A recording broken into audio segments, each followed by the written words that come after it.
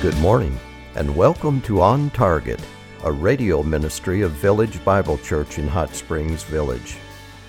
We are located near the Coronado Center at 100 Ponderosa Way. Our Sunday morning service starts at 9:15 a.m. We hope you will enjoy and benefit from the sermon you will hear this morning. Now sit back and relax as you listen to a message by Senior Pastor Dr. Jason Lancaster. From 1993 to around 97, it was a very heady time in my life at Dallas Seminary, immersed in theological studies over and over again.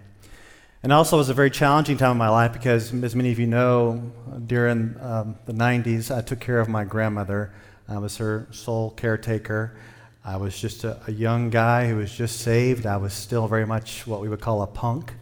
And I had no idea how to take care of my aging, ailing grandmother. And the Lord took me through and her through a very difficult and trying time. And I had a lot of emotions going on during that time from my intellectual studies and taking care of my grandmother during a difficult time, that I would break away and I would drive to Oklahoma or all over Texas to see Dennis Jernigan in concert. I saw him probably about 10 to 15 times of worship during that time. And I'm not sure what it was, but I think part of it is having truth mixed with emotions.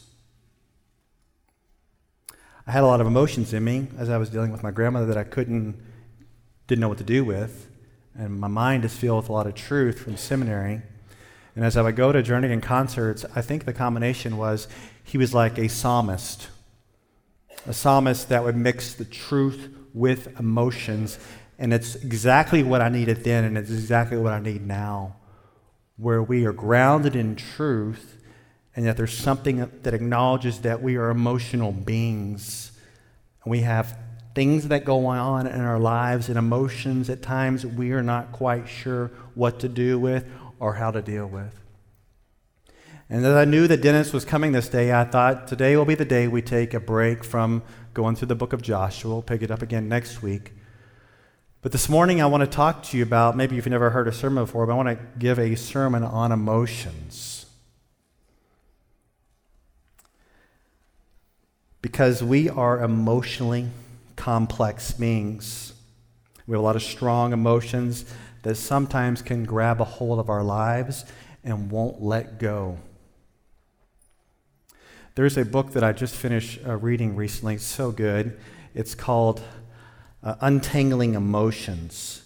It's from a group called CCEF. I don't know if you've ever heard of them, Christian Counseling Educational Foundation. I recommend a lot of their books in preaching. Really good book to talk about. What do we do with all these emotions and that we're feeling at times? How do we untangle those? How do those all mix together? But there's also an article that goes along these same lines by biblical and author, counselor Ed Welch. And his article is called this: Strong Emotions, Extreme Confidence. Strong Emotions, Extreme Confidence. And the gist of the article is that when an emotion is strong, it can rule your life.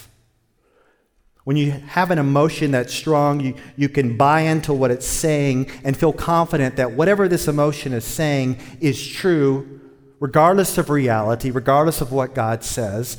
Let me show you how this works. Let's do a little exercise here that Ed Welch does. Okay. You ever get angry?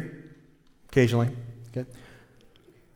Try telling anger that it might be wrong. Right or wrong, anger is always confidence. There's no ambivalence. There's no shades of gray. Anger is always very sure of itself. How about those of you who feel fearful? Try telling fear that there will be grace for tomorrow. How about mania? Try telling mania that its choices might have horrible consequences. If you know anything about mania, you know that mania is always certain that everything will go well. Put your life savings down on lucky number 7. You're sure it will pay off, and if it doesn't, no worries, everything will be fine.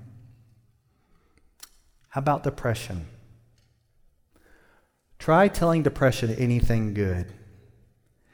Is there any interpretation of reality that is more stubborn than depression? Any strong emotions in your life right now?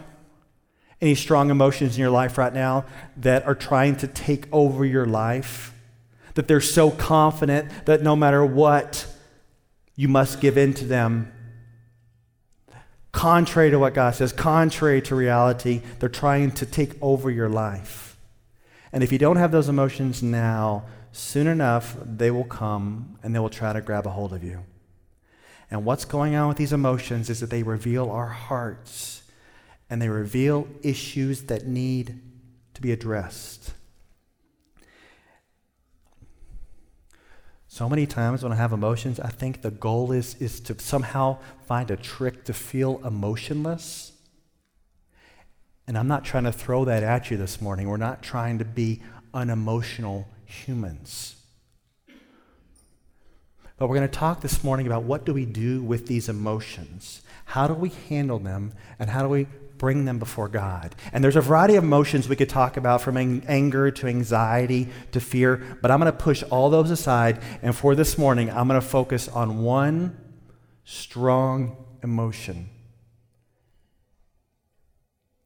And that is the emotion of what you could call despondency, despair, depression, hopelessness. And I know some of you may be there right now in that emotion. It's got its grip on you. And by God's grace, the goal is to give you some hope, so that overconfident emotion doesn't ruin and rule your life. Well, this morning we're going to look around at a variety of proverbs. And rather than have you turn to every passage, I'm going to put each passage up on the screen. We don't usually do it that way, but it'll probably be the easiest to follow this morning as we consider the book of Proverbs with regard to emotions. Let's start with Proverbs 18:14. The spirit of a man can endure his sickness, but as for a broken spirit, who can bear it? Now just focus on the first part of that verse. The spirit of a man can endure his sickness. The idea is that a good attitude and mindset can endure sickness and suffering. Some of you have the best attitudes in your sickness. I was discussing with the elders on Thursday on how men make terrible patients. And all the women said, amen. You ever take care of your husband when he's sick? Oh, it's the end of the world. Well, the idea here is that there is a certain spirit and heart that can cope and endure through hard times. Listen to this in Proverbs 17:22. A joyful heart is good medicine, but a broken spirit dries up the bones. Once again, just focus on the first part of the verse. A heart that is full of joy is good medicine, that no matter what the circumstances are in life. I want you to think about the Apostle Paul and Silas, right? They're beaten, they're locked in prison, and what are they doing? Singing hymns and praising God. So the joy we're talking about is not circumstantial. Sometimes you think you're going to read the Bible, and the Bible's going to tell you how to change your circumstances so you can finally have joy. Not usually the case, right? It's talking about joy no matter the circumstances. The Apostle Paul, as he wrote to a variety of churches who were undergoing persecutions and suffering, he doesn't pray for their circumstances to change, but he prays things like this. Let me put this up for you. Ephesians 3:14 and 16.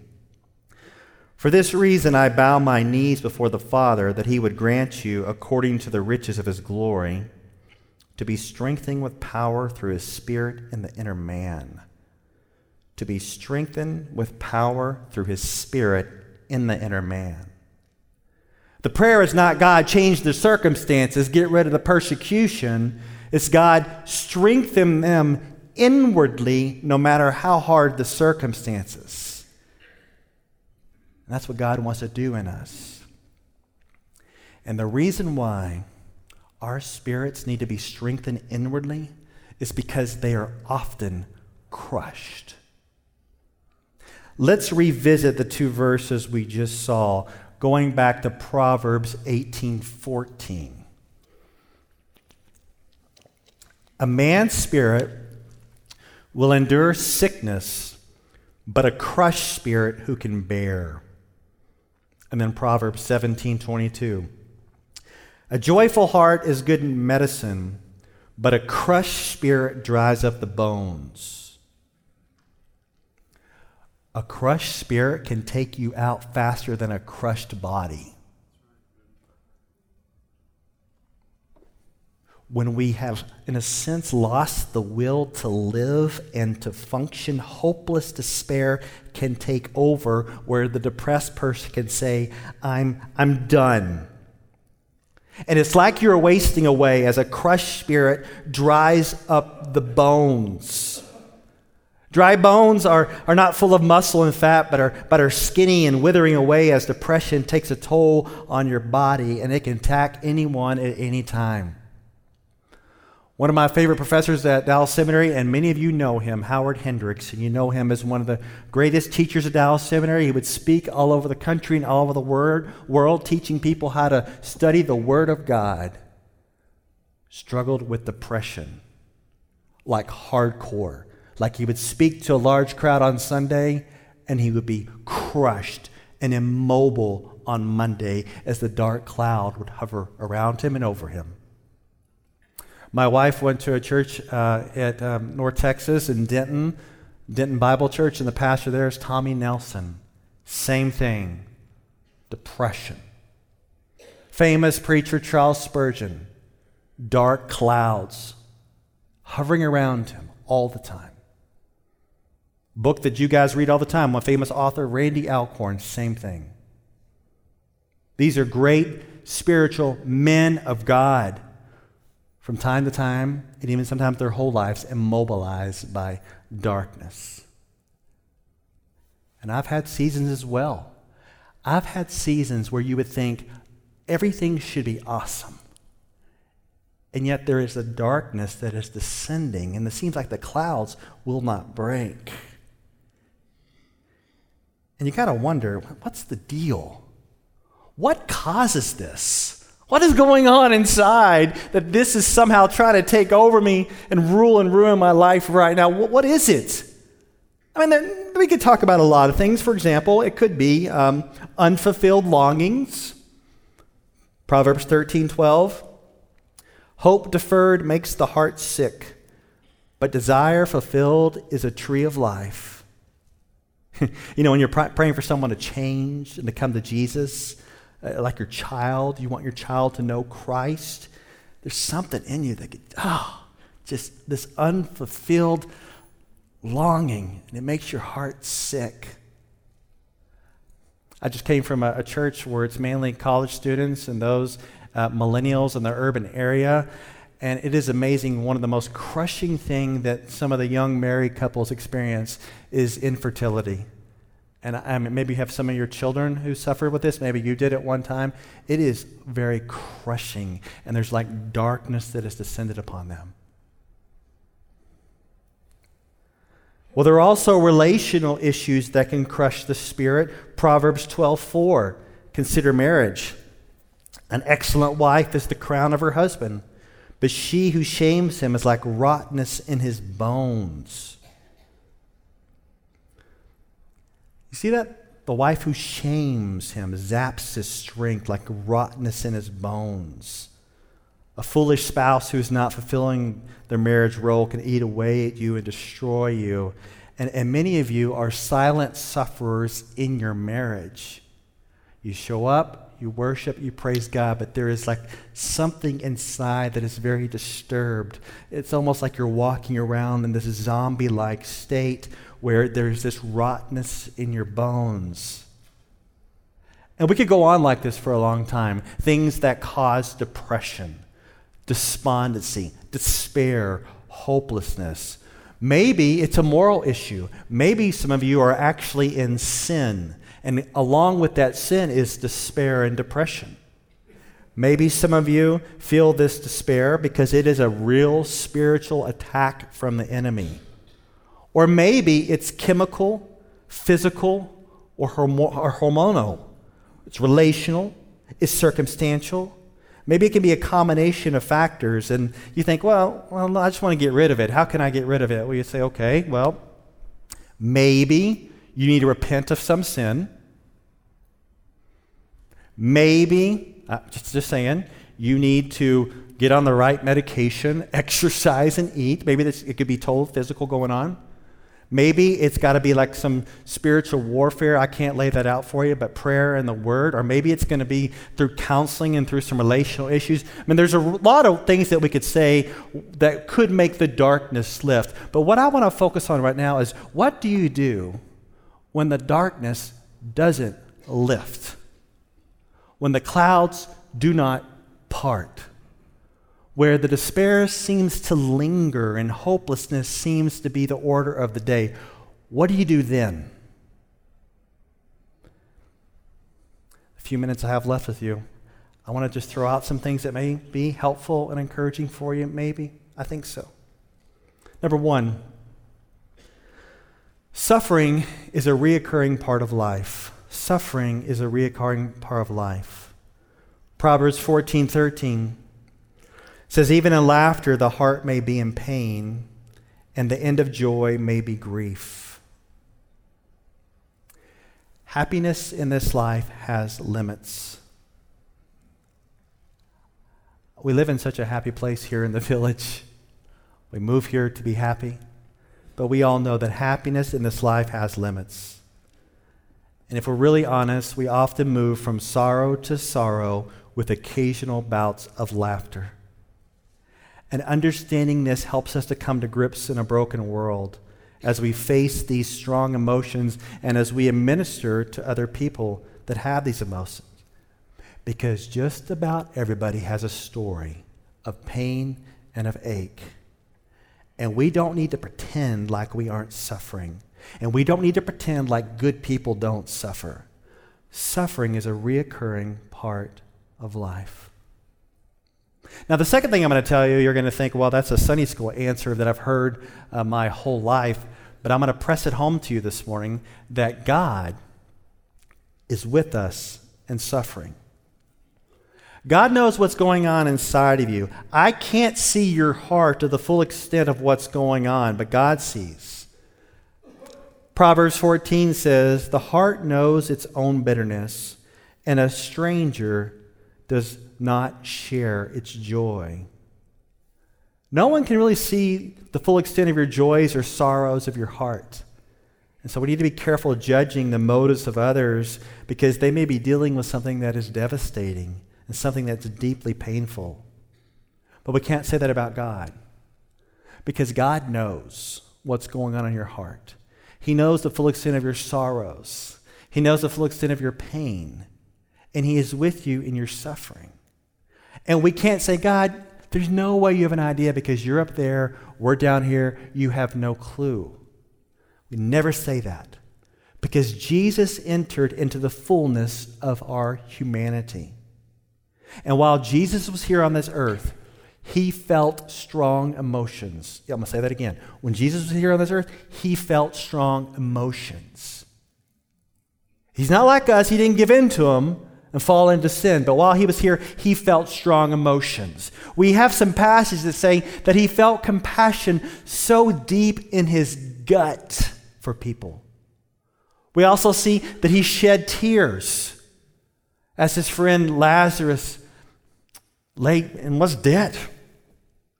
He also shed tears over cities who would not repent and come to Jesus. And you say, well, Jesus was also full of joy. Yeah, He was full of joy, but the verses that talk about His joy, it's a joy that's headed to the cross. I don't know what pictures you've seen of Jesus, of a chipper Jesus, always smiling, and yet the Bible calls Him a man of sorrows. The book of Isaiah, chapter 53, verses 3 and 4, says, He was despised and forsaken of men, There it is, a man of sorrows and acquainted with grief. And like one from whom men hide their faces, he was despised, and we did not esteem him. Surely our griefs he himself bore, and our sorrows he carried. Yet we ourselves esteemed him stricken, smitten of God, and afflicted. I'm going to slow down right here. Jesus bore the full extent of a broken world by suffering in the body on the cross for our sins. And we contributed to his sorrows and suffering. And yet the one who bore our sorrows and sufferings, it was our fault. It's that one right there that we are told also sympathizes with us in our weakness. The one who loves us in our suffering. The one that we cause pain to loves us. He loves us so much that he went to the cross for us, to die for our sins, to reconcile us back to the Father. And this man of sorrows, through his life, death, and resurrection, he now can say, and we now can believe, that that man of sorrows, the great God-man, the highly exalted one at the right hand of the Father, that one right there sympathizes with you in your weakness. Hebrews 4:15 and 16. For we do not have a high priest who cannot sympathize with our weaknesses, but one who has been tempted in all things as we are, yet without sin. Therefore let us draw near with confidence to the throne of grace, so that we may receive mercy and find grace to help us in the time of need. So as we suffer with sin and temptations and strong emotions, we are told that Jesus can sympathize with us because he knows what we're going through because he has been here. And not only can he sympathize with us, but he can give us mercy and grace to help us in our time of need. And for me, what that means is we better get bold. We better get bold because we can approach the one for mercy and grace during our time of need. Not only should we be bold, but we should be honest. We should say, God, this is what is going on with me. This is the emotion that I'm feeling. I'm bringing it to you. And God is not going to shut you down because Lord Jesus Christ sympathizes with you because he's been here. And the last thing I want to say as we suffer with maybe sometimes darkness and despair is that the body of Christ can be full of life-giving words being given and received. There's something about just the right words at the right time that can bring refreshment to you and others. Proverbs 12:25. Anxiety in a man's heart weighs it down, but a good word makes it glad. Something about a word of encouragement and wisdom at just the right time that can turn your disposition around. Proverbs 15:30. Bright eyes gladden the heart. Good news puts fat on the bones. Proverbs 16:24. Pleasant words are a honeycomb, sweet to the soul and healing to the bones. That seems to say that this church is loaded with encouraging words to build you up. But what's interesting, that in our darkness, the last thing we want to do is be around people. And yet that's what you probably need the most. Not to hole up, but to get out and to be around other people that can speak life-giving words into your heart, that can build you up. So if you're feeling good right now, make a mental note that when you're not going to feel good in the future, when it comes, do not separate from fellowship. Do not separate from the body of Christ. Keep pressing in when you want to run away. All right. Here's what we're going to do. We've already established the fact that when the darkness comes upon us, we need to be honest with God.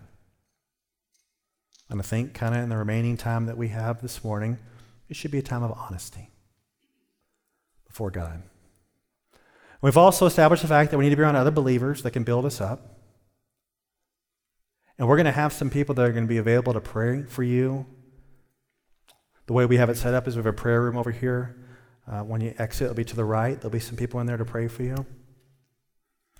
But as we have people speak encouraging words into our hearts, and as we're honest with God, there's one more thing I'm just wondering if we should do this morning. I think we should. Pray for miracles.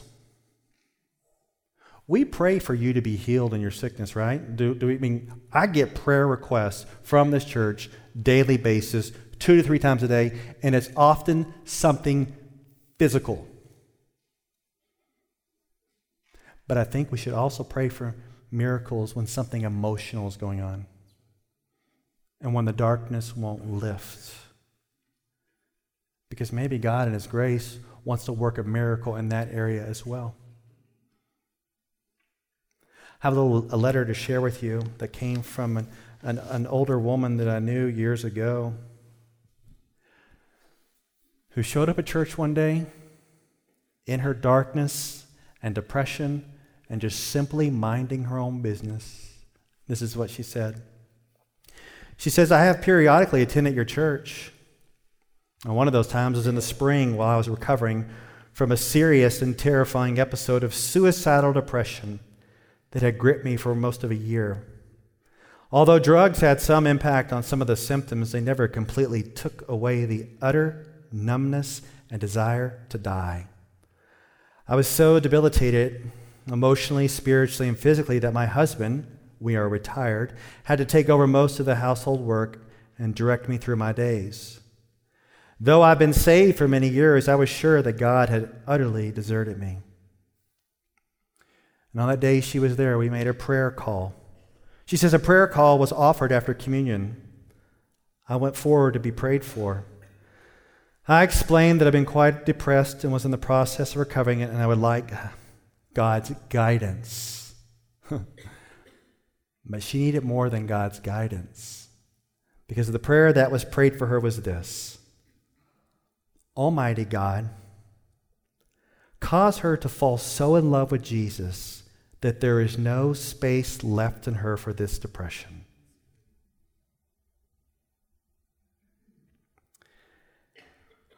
And then she says, I felt like I had been struck. My heart was pounding, and I was actually dizzy as I made it back to my seat. Clearly, something had happened. Over the next week, most of the remaining depression lifted. I'm alive today because He was present enough to prevent me from taking my own life the many times I wanted. Nothing as much as I wanted death. Am I healed? Lord God, you know. Obviously, I am for the time being. Am I permanently healed? Lord God, you know. This I don't know, but what I do know is that it doesn't really matter because I'm not afraid. I'm filled with faith and trust, faith in the one true God. We hope you enjoyed this message. It was preached recently at Village Bible Church. You can hear this message or let others know about it by visiting our website at vbchsv.org or call us at 922-0404. Meanwhile, have a blessed day as you walk along the way, guided by God's Word.